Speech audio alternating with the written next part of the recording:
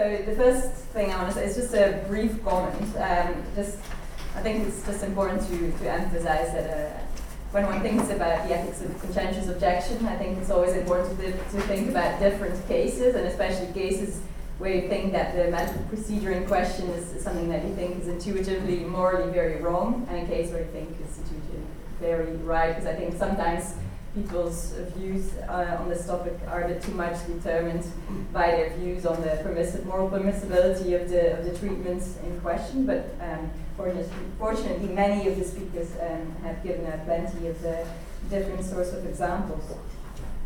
Okay, another question that I thought was really interesting is whether conscientious objectors should actually express their views openly.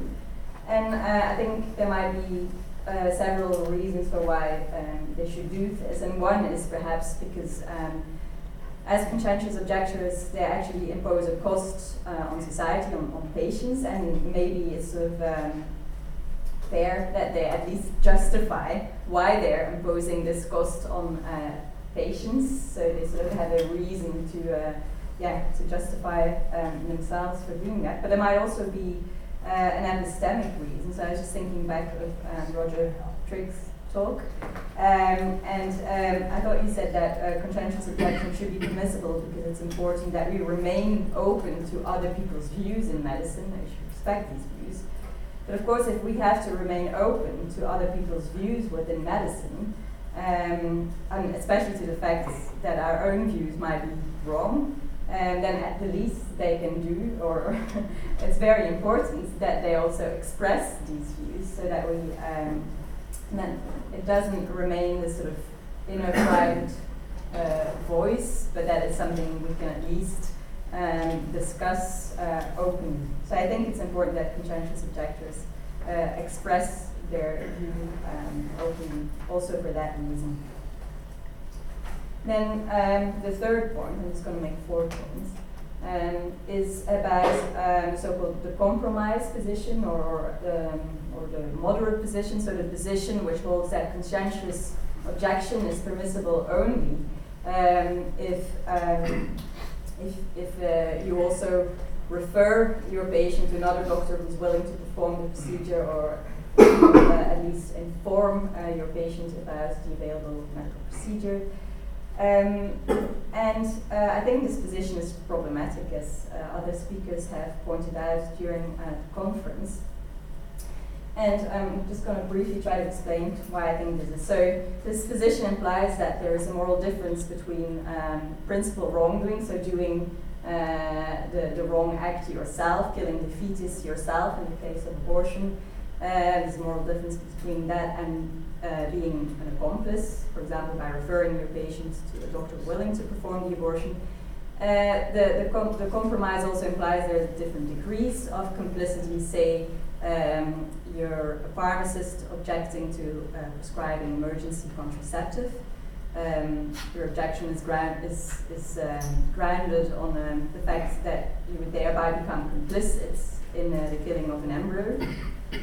But then perhaps some people might accept referring a client to another pharmacist, because I think that's just a lesser degree of complicity in the killing of that embryo. So I think the compromise position sort of has this thing, well, principal wrongdoing is the worst thing, and then you have all these degrees of complicity.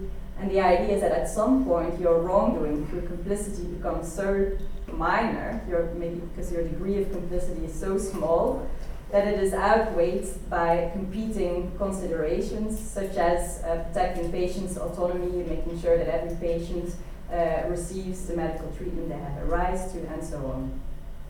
But then I think the problem is, perhaps, I'm not sure, that if you have a very strong objection to something, say abortion, you think abortion is murder, of course you're not going to accept being so heavily complicit in murder, because this sort of complicity, you'll consider that very wrong as well. If abortion is murder, referring your client to another murderer is going to be impermissible as well.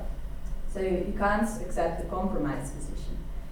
But then I think, well, if you are in a position where you think the principal wrongdoing is wrong, certain medical therapy, but you are willing to refer your patient to another person who's willing to do the procedure, then perhaps that says something about how strong your initial objection is to the medical procedure. And maybe then your objection is not so strong if you don't make this big moral difference between if you think it's all right to refer your patient to someone else who will give the treatment, but you don't want to do it. Perhaps your objection is not all that strong, and perhaps that means that it doesn't qualify as a proper conscientious objection, as some people may understand it, as some sort of deep belief that is required to preserve your sense of identity, or some deep inner voice, some deep intuition, and so on. So I think that's a problem for the compromise position. And then, very brief, the last point, I thought it was interesting to sort of think a bit more about the role of sort of incentivizing doctors to do certain procedures and penalizing conscientious objectors. So if you think about incentivizing, I mentioned this during the Q&A when I thought about abortion centers or abortion clinics. So I don't really see what the problem is with trying to set up abortion clinics in countries where there's a lot of where there are a lot of conscientious objectors, say, to abortion, and yeah, Italy is probably the best example. And yeah, I think, why shouldn't it be up to the government to sort of provide incentives for doctors to work in these abortion centers in Belgium, and I guess in many other countries too, when there are jobs that are not that many people don't want to do. We provide incentives. We provide free courses for people to learn the things the skills that you need for the job, and we might have higher wages and so on. So is there a difference? I would like to ask. Same with penalizing doctors who are conscientious objectors. So we think perhaps that is justified, or I think perhaps that's justified because they impose this cost on society, on patients. And some people have compared it with army service and doing alternative service, so I think that was actually a good comparison. But even inside medicine, I think we already do similar things. So apparently in New Zealand, if as a doctor you want to work in an attractive area, a fun area, a nice area, a safe area, although in New Zealand everything is a safe area, I guess.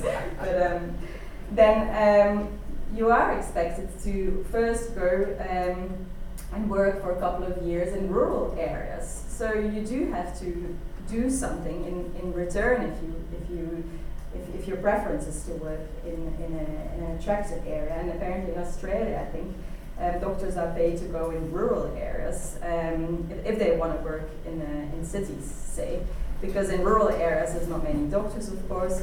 So by choosing to work in a city, they actually impose a cost on the rural areas, but they're expected to do something in return and work in these rural areas.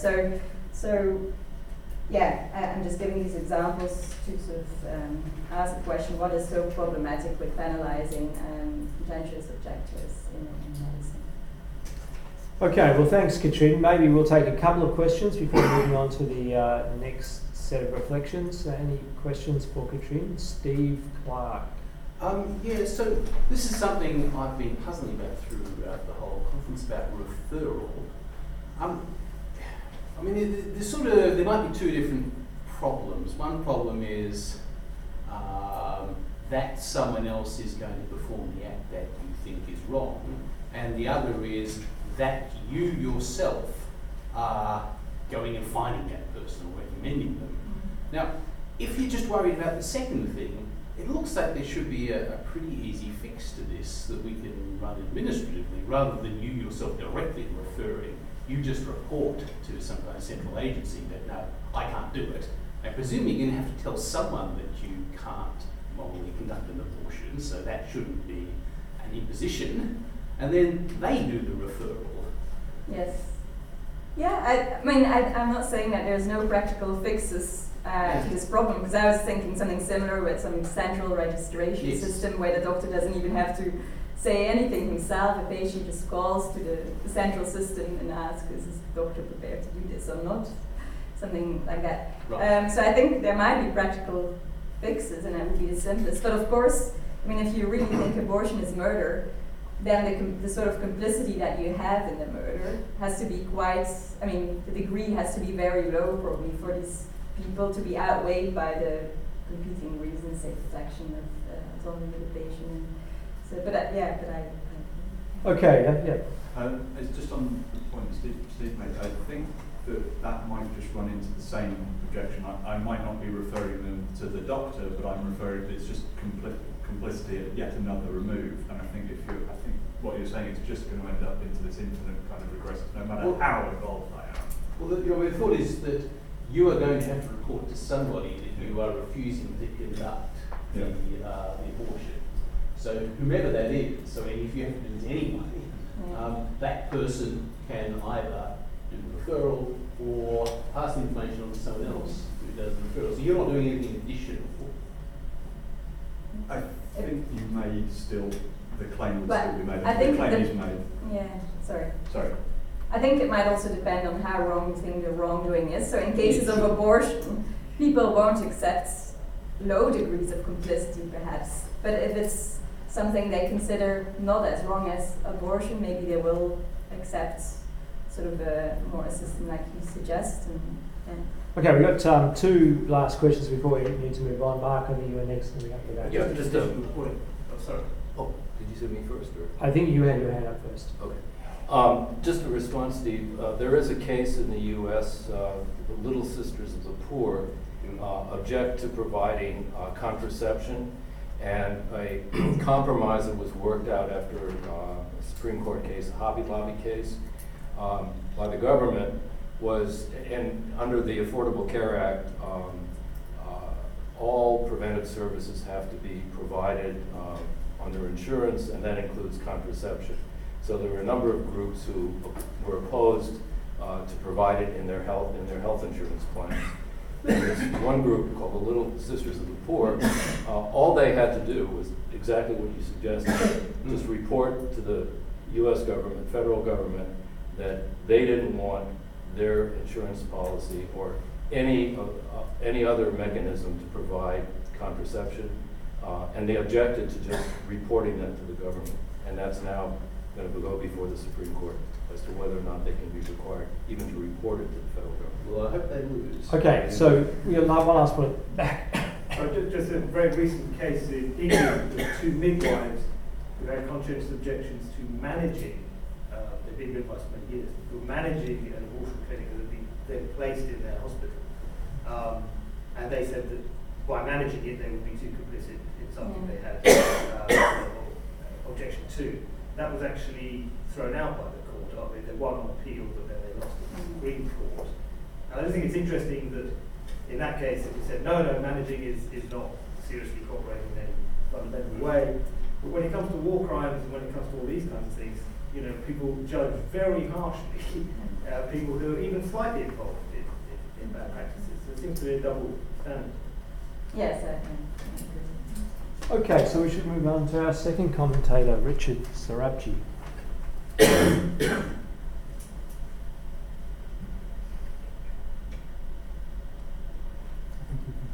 I can go ahead? Yes, Yeah. it's all yours.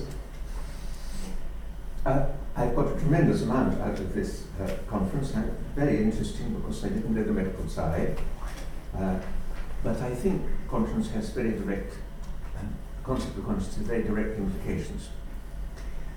Now, looking at the history of the idea of conscience, which started being analysed by the Greeks, I see that it started off in the first 600 years as meaning a belief that what you had done or what you might do would be wrong. That was the basic idea. There was absolutely nothing in those first 100 years about an inner voice, let alone God's inner voice, including St. Paul, no other. At first, God didn't even have a role at all in the 6th and 5th centuries in the Greek accounts of conscience. Soon God began to get various roles, but certainly not that of an inner voice. The inner voice came from a very unexpected direction after the first 600 years. It came from Platonists who liked Plato's account of Socrates as having a demigod with a voice. This demigod would warn Socrates not to do various things, not always moral things. Sometimes it was whether to stay where he was or to leave. But this was the first time when something, not actually a god, but a demigod, was described as a voice, an inner voice, and eventually that may have influenced Christians, but I haven't found it in Christianity up to the 6th century AD, when the second Platonist did it. The first Platonist was about 2nd century AD, the second Platonist was about 6th century AD. Came from Socrates. The equation of Socrates' demigod's voice with conscience. It was not mainstream at all. Now, the second point about conscience is that the idea that a bad conscience split you in two was there at the very beginning, but in a way which I think almost nobody had understood. I found it understood by one person. I did eventually find 2 other people who'd understood it. It was all to do with the meaning of the word con. Most people have thought that it meant this was something shared, con in Latin meaning shared. Conscience was always based on some shared view. It isn't even true. Sometimes conscience take a very unusual direction. But that wasn't the meaning of shared. I won't explain the real meaning. If I take 20 minutes, I would. I won't in 10 minutes.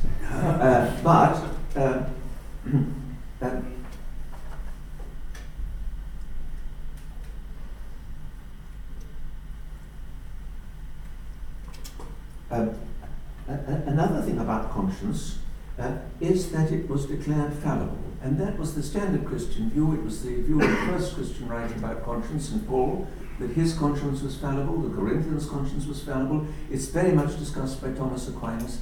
It seems to be a widely agreed principle that conscience is infallible in Christianity.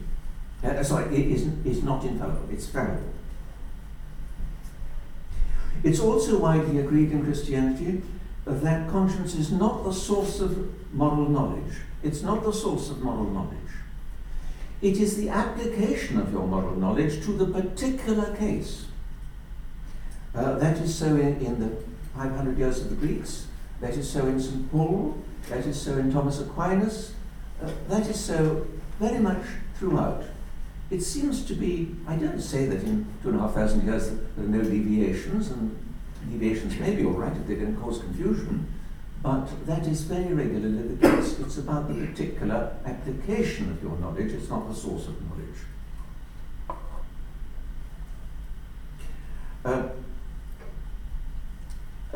Now my third point. Although bad a conscience was said to split your integrity, at the very, very beginning, in the very meaning of the word, the Greek version of con, which is sion, sounds a bit similar, of the very word sion, it implied a split. Nonetheless, that is not a good reason for not violating people's consciences. The fact that it splits their feeling of integrity. Because this is very variable among different people. Some people's integrity is very easily split. Some people's integrity is rather hard to split. It's more the water off a duck's back. So it's very variable. And so you shouldn't treat people, avoid treating people's conscience according to whether their integrity is very much split, because then you'll be treating them very variably. And exactly the same is true about the strength of their feeling. Both their strength of their feeling at the time before they do the act they're unwilling to do, and how badly they would feel afterwards. This also is extremely variable. It depends on all sorts of things. Some people react to having done what they feel is wrong. by thinking, well, I make amends somehow, other people think they're damned forever. It's extremely variable. That does not form the reason, or should not form the reason, why we are reluctant to make people violate their conscience. I think it's impossible, or I haven't succeeded in finding a better reason than saying the reason why it's not a good thing, if you can avoid it, to force people to go against their conscience is because that's forcing them to do what they think is wrong by the very original definition of the term. If that isn't clear to you, it's not helpful to go to a side effect of them feeling wrong, like they'll feel very bad, or they will to some extent be split, perhaps a large extent, perhaps a small extent. These are side effects of them thinking it wrong. The centerpiece is that they think it wrong. That should be clear enough. That's the reason why, not that you should never violate the conscience, but you should hesitate to violate their conscience.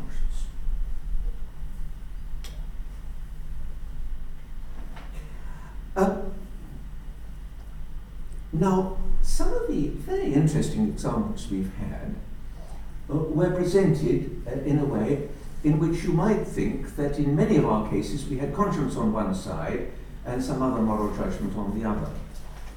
There were some very rare cases in our 2 days of discussion where conscience wasn't relevant, and conscience is not always going to be relevant to these medical decisions, not always. But in many of the cases discussed, it seemed to me that conscience, in what I regard as the core sense of conscience, the belief that something was morally wrong for you to do, was in play on both sides. If we take the very interesting examples given by Dominic about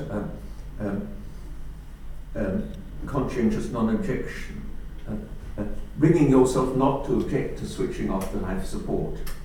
Well, I think there's conscience on both sides, in my sense of conscience, which is the most useful one, I think.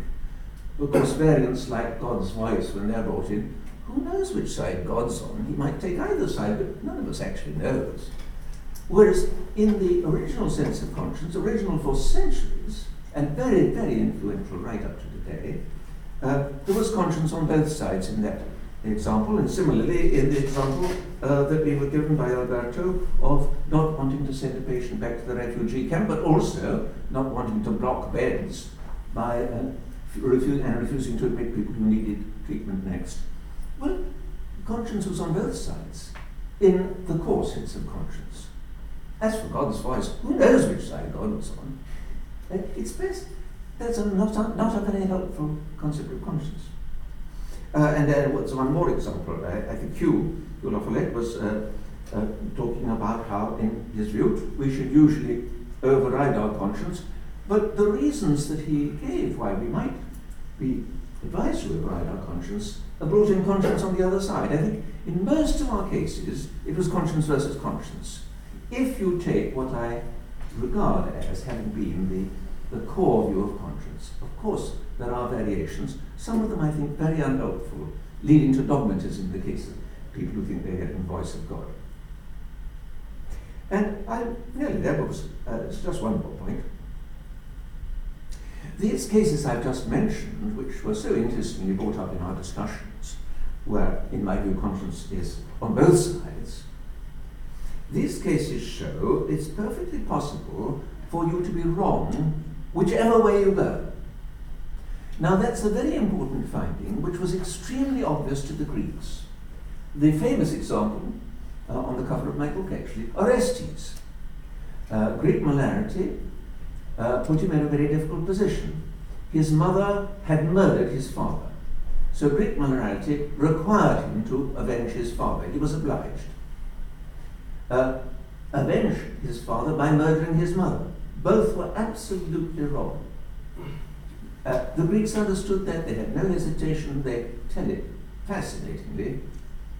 The Christians didn't want to acknowledge that. And Pope Gregory the Great, who's a very great thinker, but an early one, what was he, 7th century? I probably got that wrong. He tried to say, yes, there are these cases where you're wrong whichever way you go, but it's always your fault that you got into that situation. You see? Well, he gives three rather telling and amusing examples in which it was your fault, you got into a situation where now whatever you did was wrong.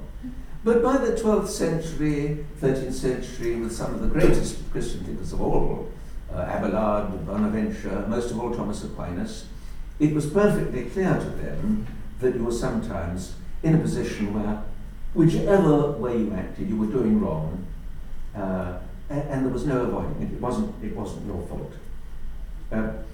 Cases Thomas Aquinas brought up of erroneous conscience, because he's in the tradition, the standard tradition, where your conscience may be wrong. If your conscience is in error through no fault of yours, through no negligence, or anything of that kind, then you may get into the situation where whatever you do is wrong. We've had these situations coming up and up and again and again in our 2 weeks. So it's not conscience just on one side.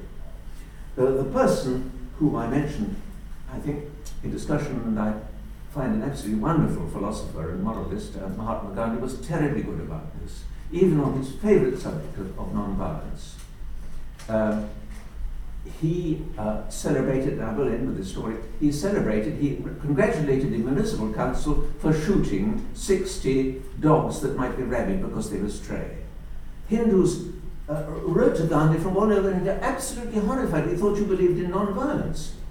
And he had to think through a series of 7 articles, which are very hard to get hold of, they're not in intellectual works.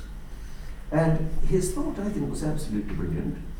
He decided that violence was always wrong, unless it was for the sake of the kill, as with euthanasia.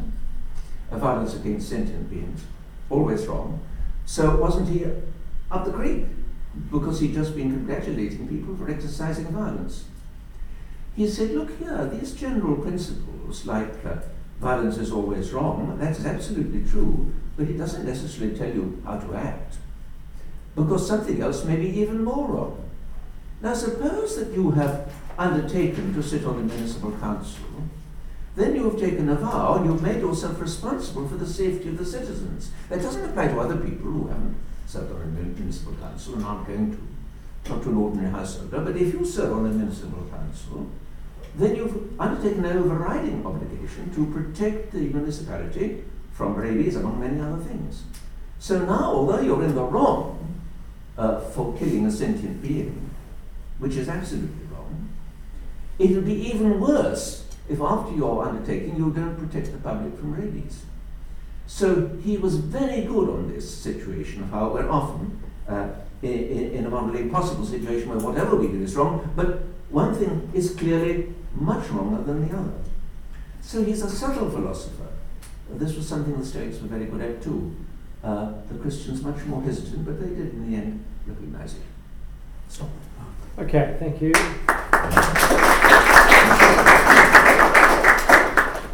Questions for Richard? Walter. You suggested that what's bad or wrong about violating somebody else's conscience is that they're going to end up doing something, or forcing them to act against their conscience, is that they're going to have to do something wrong. But I don't see why that applies in the case where their conscience is clearly wrong and even unreasonable. I mean, if they think that it's wrong to let their daughter marry somebody of a different race, and then they're not going to give their blessing, and you force them against their will. I mean, what's bad about that if they're so far off base? Well, I think it's impossible to operate on your principle because this is something very frequently spoken about in connection with freedom of religion, even from very early days and right up to today, that everybody thinks, well, of course my conscience is right and his conscience is absurd. Everybody thinks that. But, of course, how are you going to decide this? It's just saying, well, I'll favour my opinion. That's all it comes down to. Walter, do you want to No. respond to about the relativity of reasons? No, I'm trying to figure out what's wrong about making somebody else go against their conscience. And I think it's, side effects, but you seem to think that there's something intrinsically bad about it. Now, the epistemic problem of knowing who's right in those cases is different than the evaluative problem of what's bad about. I do think it's very bad for someone to have to go against their conscience. It would be bad for any one of us. But that's not because of side effects like how badly we feel or whether or not our integrity is broken up. But really I was not addressing that so much as I was addressing your principle that sometimes you can see that somebody else's conscience is absurd. But then everybody thinks that, so I don't think that's a good reason. What I'm addressing is the reason you were giving, that sometimes I can be absolutely sure the other fellow's opinion is absurd. Yes, but it's not good to make moral decisions on that sort of basis because it's universal that people So do you think something that's absurd. Do you think I'm never justified in believing that somebody else's view is absurd? Yes, and I often agree with you, I'm quite sure. But I don't think that's a good principle for deciding how to treat people, because it's a reciprocal view that your moral opinion is absurd, so it's not a good way of making a decision. If he has you over a barrel, he'll say, and of course, because your opinion is absurd, of course, I shall violate your conscience without bothering. That's no way of settling the issue. I'm thinking it's not a way of settling how to treat people. Yeah, well, I disagree. I think sometimes their views are absurd and ought to be recognized as absurd. Yep. I was just going to follow up on that. I mean, if you are dealing with somebody whose views are genuinely absurd, I mean, what are the odds that they're going to abide by this principle of not trying to enforce their view when they've got you over the barrel? Again, I very much like Mahatma Gandhi. I happen to be speaking Gandhi last night, so perhaps it's too much on my brain. I very much like Mahatma Gandhi's whole attitude to this thing. That even with people whose views you do think absurd, and often I would agree with Gandhi they were, still an enormous amount is to be gained. I don't say you can do this in a medical context where you've got to act quickly, but an enormous amount is being gained by talking with them. Gradually you see. He doesn't want you to agree. He doesn't want you to be converted. That's not his reason for dialogue. Eventually you begin to understand their position. You don't agree with it one jot more. He's against converting from your religion, to take the case of religion. I know that's not what we're talking about. No, the value of dialogue is that you stop feeling they're so ghastly because you see that, wrong as they are, you see how they manage to think that without being such worm-like specimens, although you totally disagree with them still, and that all helps to a better world. Now, I know there isn't time in medicine to have these long conversations, so I agree it's completely impractical in medicine. We've got two more questions and we should move on. I think Steve was next and then... So this is about inner voices again. So in my presentation, I try to take this pretty seriously because I think that when people introspect, they often seem to find an inner voice. And I'm thinking, say, of the famous passages in Twain's Huckleberry Finn, where Huckleberry Finn's conscience speaks to him and it tells him various things. And when people look inside themselves, that seems to be how they understand it. Now, I'm getting the sense that you don't like this story, but I'm struggling to understand why. All I got was that it's a Platonist story rather than a Christian story. So I'd just like to hear more about what you think's wrong with it. I think there are two kinds of things. One is that it leads to tremendous dogmatism. If you think if you think it's God's voice. Yes, well that's a subvariant of it, though, right? That's the one I really object to. Right. There are other things that I object to. I mean, one is that people are very varied in whether they hear voices. You know, it is, of course, you know, it's a medical defect. This is one of the many functions in which our brains have to distinguish between other and self. It happens with motion, doesn't it? You've got to distinguish whether the ball is approaching you or whether you're approaching the ball. You've also got to distinguish as to whether the thought in your head is coming from you or coming from another.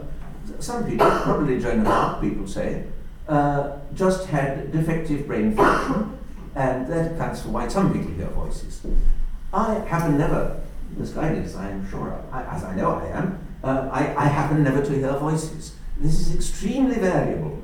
I don't think anything is added to the value of your thought. In fact, if you're the sort of person who hears voices, either because your brain doesn't function well or for any other reason, I don't think that adds to the value of it. But you may feel it adds to the value, especially if you think it's God's voice.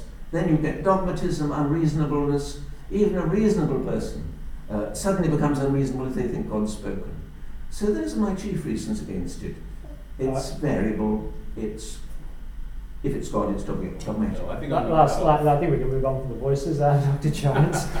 It's partly really to answer a question about absurd other opinions in relation to conscience. So you talk about conscience, but going back to the Greeks, but that's conscience rather than conscientious objection. Sorry. Yes. So conscientious objection seems actually not an ancient thing, but a very modern thing. A very modern discussion, very modern notion, and certainly I think in the Catholic tradition is partly due to more acceptance of diversity, and particularly religious diversity, and contrast with a medieval view in which error had no rights. So the medieval view is there's no freedom of belief, there's freedom to believe true things, but there's no freedom to believe what you want to believe, there's only freedom to believe true things. And I think that the move from error has no rights to allowing people to make mistakes is by and large an example of moral progress, and one should be very cautious about returning to error has no rights. I didn't agree with the first little bit, because although there wasn't a name conscientious objection till very late, I think Socrates, for example, gives us an example. When his friends said that we can help you to escape from prison and so on, he produced what we nowadays would call a conscientious objection. He wouldn't leave prison, he would stay and be executed. I think it's a phenomenon the Greeks were very, very interested in. They didn't happen to have a name for it. All right, well, we can pursue this in the final discussion. I think at this point we should move on to our third speaker, Jeff McMahon. Well, I noticed over the conference that a number of the speakers here were generally opposed to or objected to conscientious objection by doctors. Indeed, Don Wilkinson argued that those who comply with demands that are made on them as doctors, in spite of their moral scruples, are actually moral exemplars. And I think a cynical part of the explanation for this might be that many of the practices that some doctors object to are ones that most of the people in this room find permissible. For example, abortion, provision of contraception, assistance in dying, that kind of thing. Though it's worth noting that there are exceptions. Alberto mentioned one, participation in executions. Another might be participation in torture.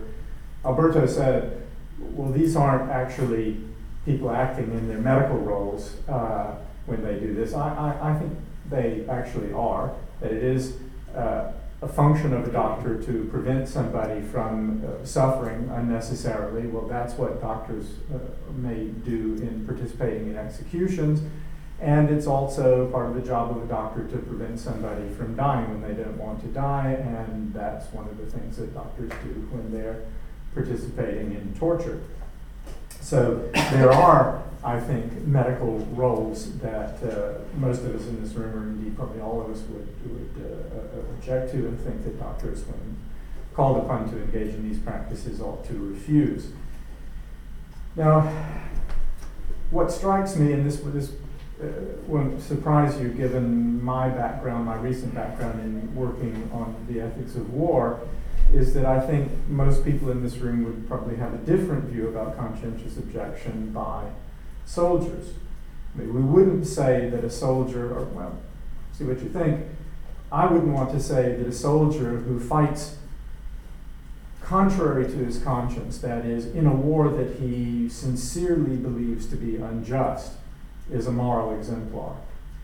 And that, I think, would be particularly true when the war is in fact unjust. So suppose a Nazi soldier who has joined the German army prior to the accession of the Nazi Party is commanded to fight in the Second World War, rightly believes that Nazi invasion of Poland or Czechoslovakia or wherever is unjust and refuses to engage in it. We would, I think, applaud such a person. We wouldn't regard him as a moral exemplar if he said, well, it's what all my colleagues are doing, they must be right. I should just go ahead and do it. So, what struck me from the conference today is this tension between what I think are many people's views here about conscientious objection in the practice of medicine and conscientious objection by soldiers in war. What are the differences? Well, over the course of the day today, I thought of three possibilities while I was listening to the talks.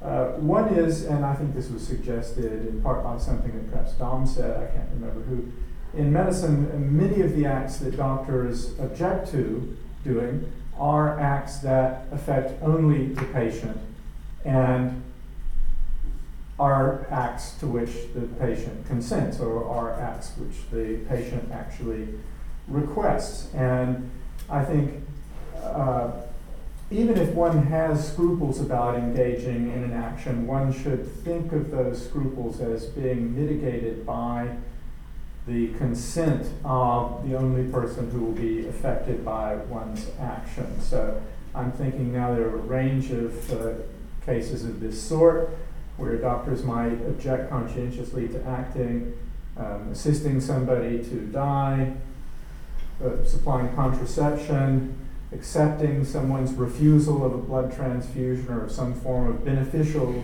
objectively, truly beneficial therapy, amputation of a perfectly healthy limb because of some aberrant psychological state of the patient, and so on.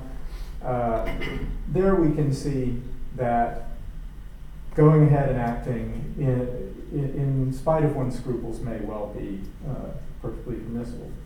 But acts of war harm people, and harm people often by killing them without their consent. And this seems to me a much more serious form of wrongdoing if in fact the killing is wrong, if in fact the war is unjust and the people who are being killed are people who are not morally liable to be killed. So that would be one way of explaining the difference. There's consent on the part of the only possible victims in many cases in medicine.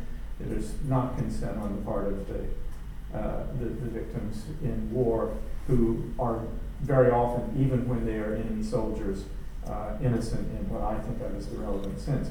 Now again, a word of caution here, there are many cases in medicine in which a doctor's act will affect not only the patient, but will indirectly affect and possibly harm other individuals. And I have to say, abortion is one of those cases. I actually happen to believe that in the case of 99% of all abortions, there is no other individual who's harmfully affected, but that depends on a controversial metaphysical thesis. There are also cases in which parents refuse certain surgeries for their infants. Tom's case of doctors who might refuse to provide treatment for sexual dysfunction in sex offenders and so on. These are all instances in medicine that may harmfully affect people other than the patient who consents. And those cases, I do think, raise the same kind of issues that may come up in war. So it's good to be aware of that. A second, what I take to be fact, is that conscientious objection is more likely to be correct in the case of war. And the reason I think that is this. Soldiers, as history shows, are very, very strongly psychologically disposed to believe that whatever war they're commanded to fight in is in fact a just war. It's very difficult to get people to believe, particularly professional soldiers, that their own country and their commanders are ordering them to go kill innocent people. And what that means is that when somebody conscientiously objects to participation in a war, the explanation for that is more likely to be that the war is in fact unjust, since it's so unlikely that people are going to do this. You just look at the history of war and you'll find confirmation of that fact. Now, on the other hand, in the case of conscientious objection in medicine, a great many of the scruples that doctors have their source in sectarian, religious, or metaphysical views that are much less likely to be true, much more controversial. So I'm thinking now about cases in which doctors object to participating in certain procedures because of their beliefs about the moral status of embryos, because of their beliefs about contraception, because of their beliefs about sex in general. A lot of times, in a lot of occasions, their views are ones that are coming from highly particular sectarian beliefs that are not widely shared. And that's a reason for thinking that, in general, conscientious objection in war is more likely to be right, by which I mean the conscientious objectors are more likely to be correct in thinking that participation in the war would be seriously morally wrong than doctors are likely to be right in thinking that their participation in some medical procedure is likely to be seriously morally wrong. Finally, and I think this just follows from the other two explanations that I've given, and may not be much of an addition to those other explanations, is that precisely because in medicine there's very often consent on the part of the people who are affected, and also because in the case of war, instances of conscientious objection, particularly mass conscientious objection, are more likely to be correct. The effects of conscientious objection in war are actually likely to be good, whereas the effects of conscientious objection in medicine are likely to be, on balance, bad. And I should just say that in the case of war, I say that because it's just extremely unlikely that there will ever be a sufficient number of people who conscientiously object to participation in a war that is in fact a just war to impede the effective fighting of the just war. So that whenever there's significant, substantial conscientious objection in war, as I said before, the explanation for this is most likely going to be that the war is in fact unjust, and therefore the effect of this conscientious objection really is going to be to impede the progress in the fighting of an unjust war. And I don't think anything comparable can be said about most cases of conscientious objection in medicine for the reasons that I gave earlier. Thanks.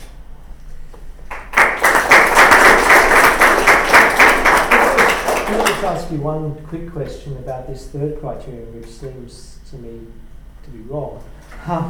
So you say conscientious objectors are more likely to be right in the case of war. I think that might apply if you're talking about people who are already enlisted as soldiers, subsequently conscientiously objecting.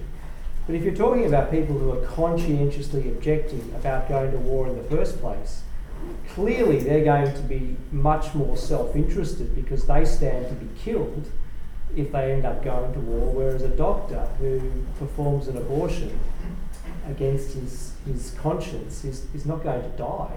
So I can't see how you would expect people to be conscientiously objecting to going to war are going to be more reliable trackers of the justice of the war. I mean, they could just be very selfish. Or not even very selfish, just prudent. Well, you have to take account of the ways in which soldiers who are volunteers think about what they're doing prior to enlistment. They think that many of them in any case, join because they think that they're going to be doing something that is good and just and important. They're going to be defending innocent people and so on. And then they are, in certain ways, indoctrinated or socialized within the military with the military code of honor and so on, And they're also going to be subject to peer pressure from colleagues and that kind of thing, not to refuse for cowardly or I agree, but self-interested reasons. when people talk about conscientious objection, typically they mean people who say, I'm not going to Vietnam, I conscientiously object. They're not already enlisted, they're not indoctrinated, they just say, for example, Wayne Lynch, the famous Australian surfer, was hiding out for several years to go surfing because he didn't want to go to war. Now, I don't think that's perfectly fine, but I don't think you can track from his behaviour that his objection, was telling us about the justice of the Vietnam War. Well, he just didn't want to go to war. And Muhammad Ali said, I'm not going to shoot no yellow man who's done nothing wrong to me. I mean, he just had a personal. I don't see that sort of tracks the sort of justice of the. Well, you may have missed that when I was giving my remarks, I was distinguishing between soldiers and doctors, not between civilians who might be conscripted. So I do think you're right that if we think of conscientious objection on the part of conscripts, your point has more force. Yeah, I do. I think that's it's clearly true. On the other hand, even in the case of conscripts, if you think that there is a war that is in fact a just war, and there is conscription for that just war, in some cases, I think people won't be highly motivated to avoid service when they recognize that the war is just, and that's going to be true in all cases of national self-defensive war. That is when the soldiers are already threatened as, the people are already threatened as civilians.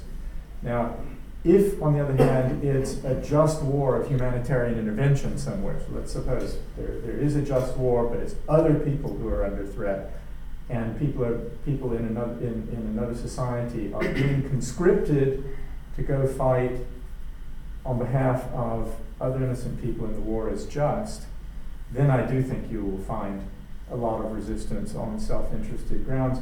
But that's the kind of case that very rarely occurs. That is, states don't engage in conscription of their own populations to go fight just humanitarian wars elsewhere. They fight them with all volunteer professional armies, but not with conscripts. Roger. Following on from this, I mean, your description of conscientious objection on the part of serving soldiers seems to be something that most people would violently object to, both inside the army and outside. I mean, for me, conscientious objection about war is pacifists who say killing is wrong. But if you enlist as a soldier, you sign up to a whole host of military discipline, and it's not your place anymore to decide whether a war is just or not. That's got to be left to the wider community and to the government. I'm afraid that you're there to serve, and you're going to be court-martialed if you don't. And I think most people would say there is no room for conscience in a serving soldier. I mean, back to the issue of a role that you're playing. Once you enter into that role, that's part of the deal. Yeah, I appreciate that that's currently common sense thinking, but I do disagree with that. I think that when soldiers join the army, they really can't, as moral agents, say to themselves that what they're doing now is making themselves into instruments or tools for killing people, no matter whether the killing is going to be just or unjust. I just don't see that a person can do that as a moral agent.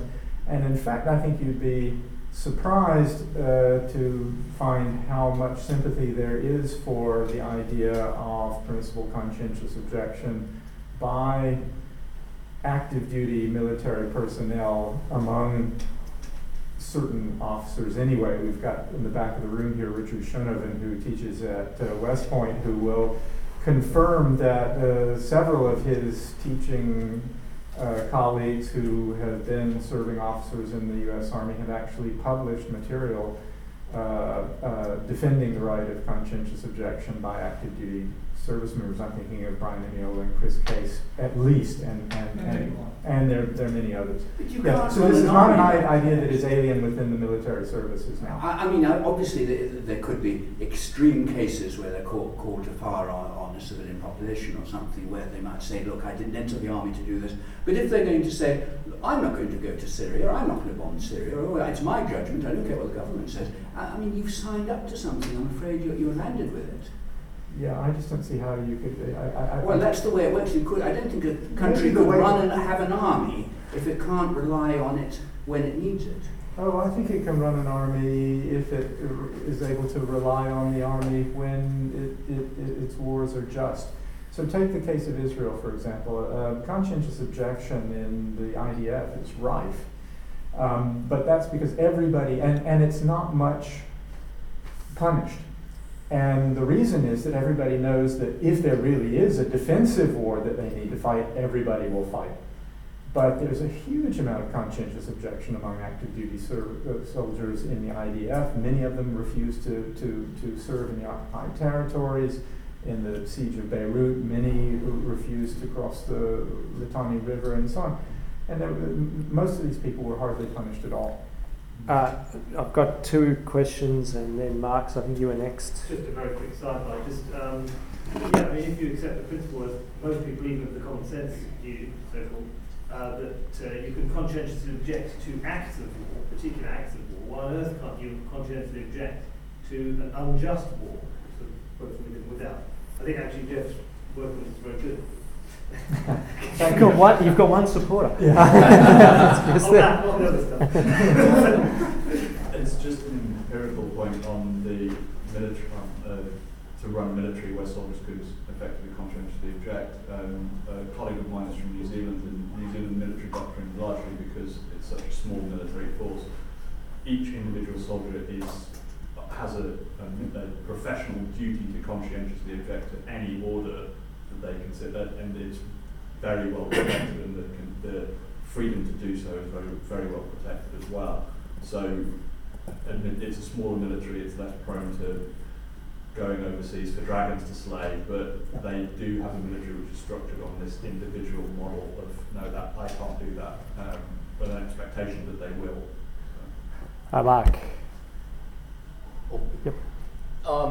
Suppose we agree with you, Jeff, that it's more likely that soldiers who object are likely to be right in terms of it being an unjust war. I'm just wondering what follows from that for conscientious objection in medicine. I mean, let's say we agree. They're more likely to be right, and doctors, we can't say the same thing. But now what follows from that in terms of any kind of way we treat conscientious objection in medicine by doctors? I think my own view is that we should have much more liberal provisions for conscientious objection in military organizations than in medical organizations. Okay, but not none, just less liberal. Not none in medicine. In medicine. Yes.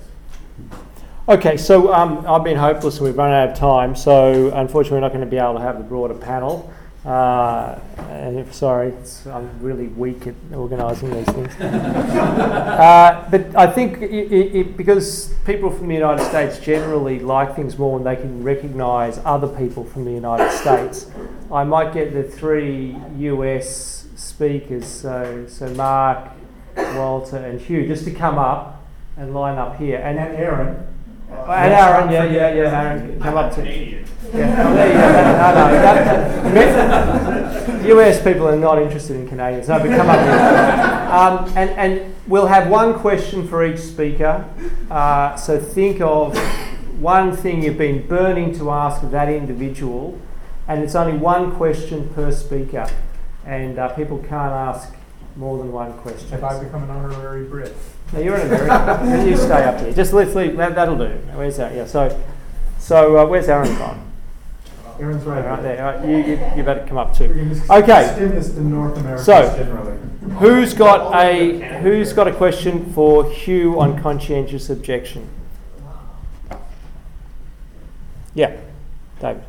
Yep. Oh, Sure. Can I ask, well, any of the panel really, but do you think that professional integrity is of any relevance here? I mean, you heard about like a code of honour for soldiers, but for me as a doctor, professional integrity is sort of part, in fact, a very, very big part of what I would see as moral integrity, my duty to the patient. And obviously I'm a bit with Dom that I would feel that I have to often let what I think is the right thing to do or what's going to be good for me to be overridden by what's going to be good for the patient. So professional integrity. Okay, for me to say something about this? You can say something on that. I think Mark might have something to say on integrity. Yeah, but go on. Okay. Well, I've forgotten what I was going to say, but it had something to do with this. One is, I don't think there's really anything to integrity apart from getting it right. That is, if you've got some morally erroneous view, say it's objectively morally erroneous, but you believe it, at least in this way, I don't think anyone else has any reason to respect your integrity, given that that its maintenance requires your acting on an erroneous moral view. And similarly,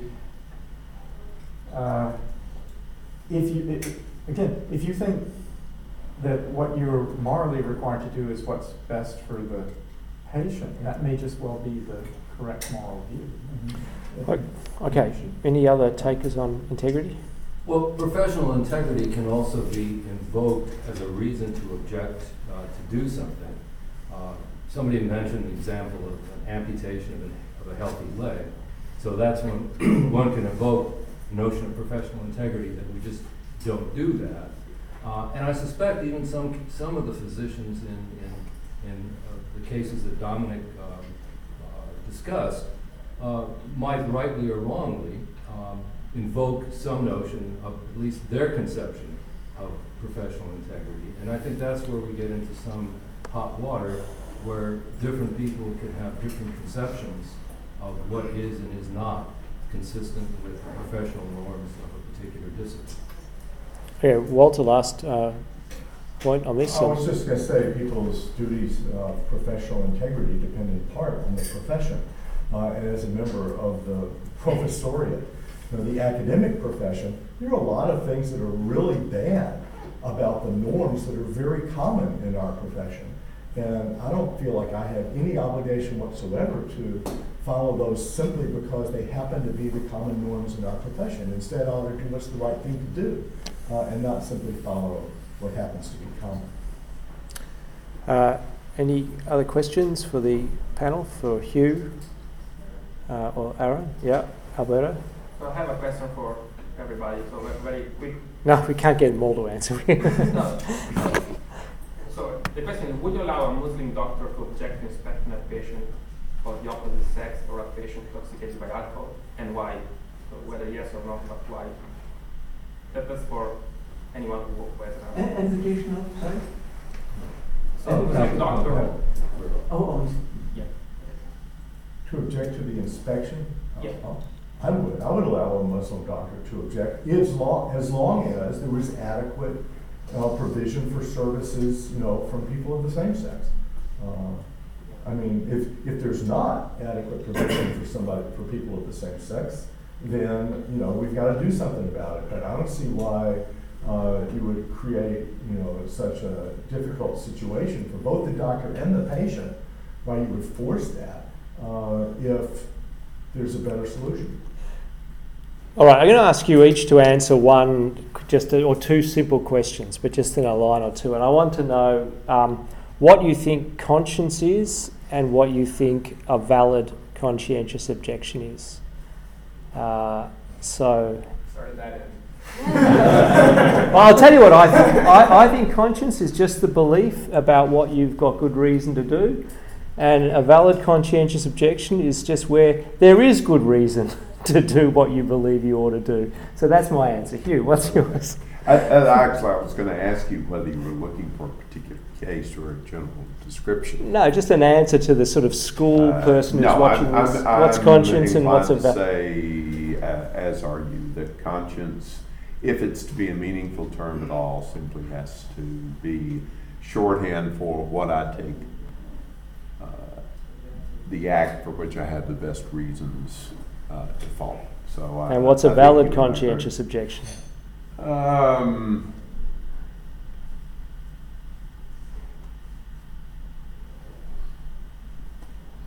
Where I think, albeit perhaps wrongly, but where I think, and I think I have good reasons for believing that my acting in the way that my profession requires is wrong.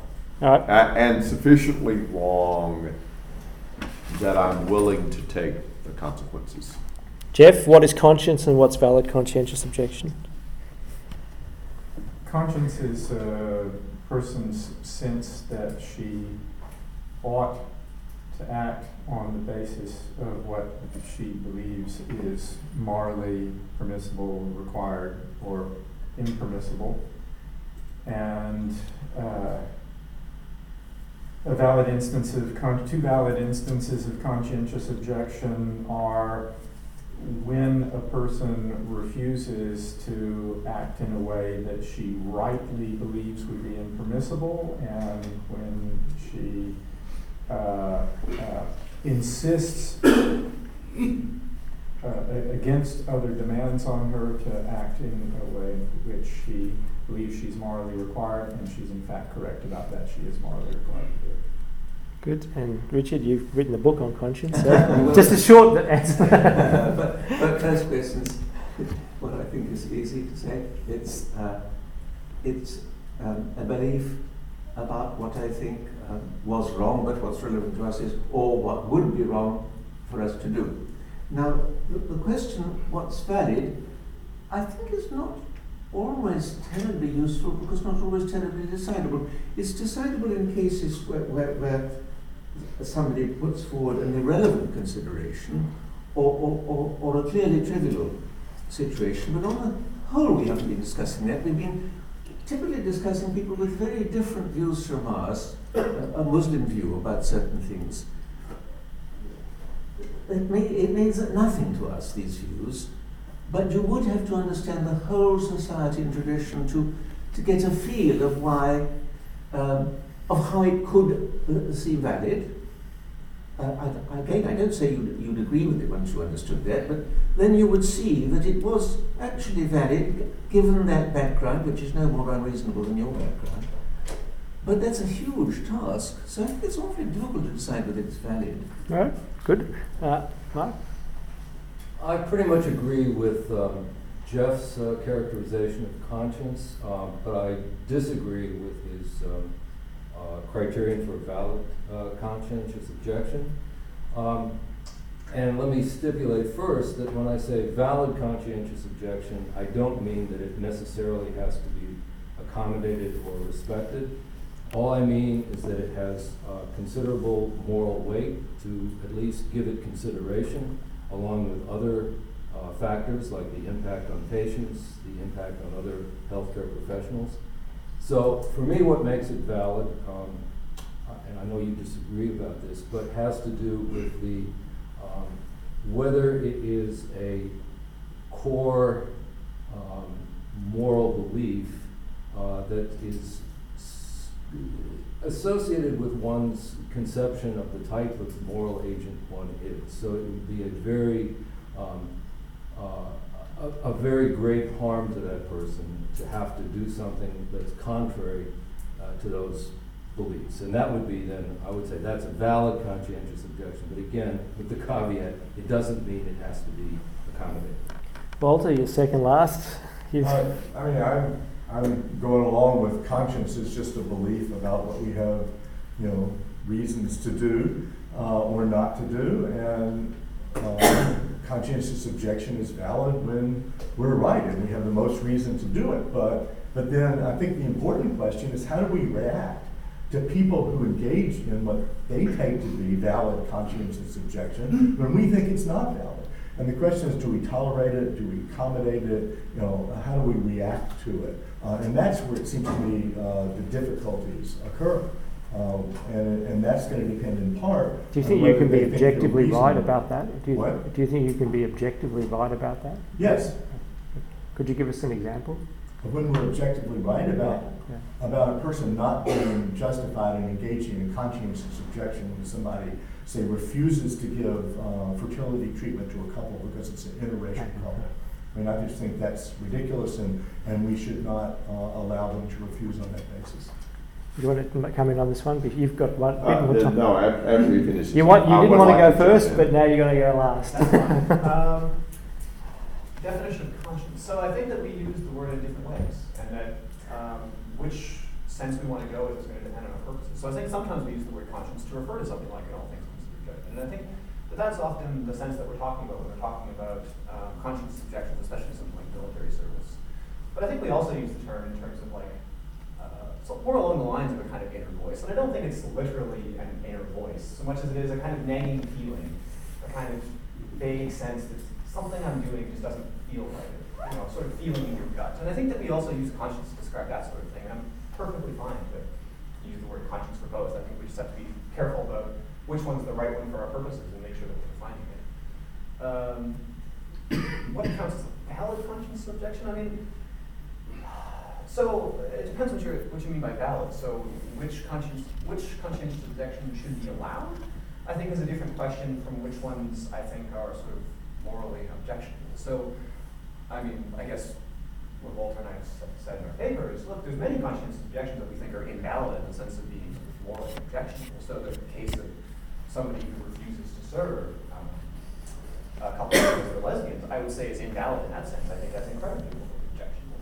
But it's a separate question of whether it should be legally allowed, whether it should be allowable within the framework of medical ethics. And there, I think it really going to depend on, well, some sense, what are the consequences? What are the consequences of allowing it? What are the consequences of not allowing it? And if the consequences of allow it turn out to be all things considered better than the consequences of not allowing it, then let's allow it. So Hugh, you had one. Yeah, I just would like to comment on, because I do think it's an important consideration, Mark's notion that it needs to be a core value. Part of me is very comfortable with that. My concern is that most of the instances of conscientious objection, at least in this country, I don't think, in fact, reflect people's core values. Let me just give you an example. I do have a very close friend who is opposed to abortion. He's also opposed to capital punishment. He's opposed to war. He is genuinely pro-life, and for him, his general opposition to taking life includes fetuses. I want to say, if he is a doctor does not want to perform abortions, I'd be inclined to accommodate it. But most of the people who are claiming an accommodation, I don't want to do an abortion, I don't want to help someone in their life prematurely, will be more than happy to engage in war, will be more than happy to support capital punishment, will be more than happy to let people starve in the street. And so I want to say, I'm sorry, that's not a core value. Core value is determined not by the claim that it's a core value, it's determined by how you live. All right, well, on that note, we've overrun by 15 minutes, but please join me in thanking all the panel and all the speakers. Thanks very much. Can I just do some genuine... So, Steve wants to say some things. Just some very general things. The first thing is to thank Alberto Giubilini, who's done the heavy lifting of organising this event. So thank you, Alberto. But also we need to, and would like to thank Miriam and Rachel for their sterling efforts behind the scenes, and also the Australian Research Council. You want to put that up on YouTube, who generously funded this event, as well as the Oxford Youth Hero Centre. So thank you.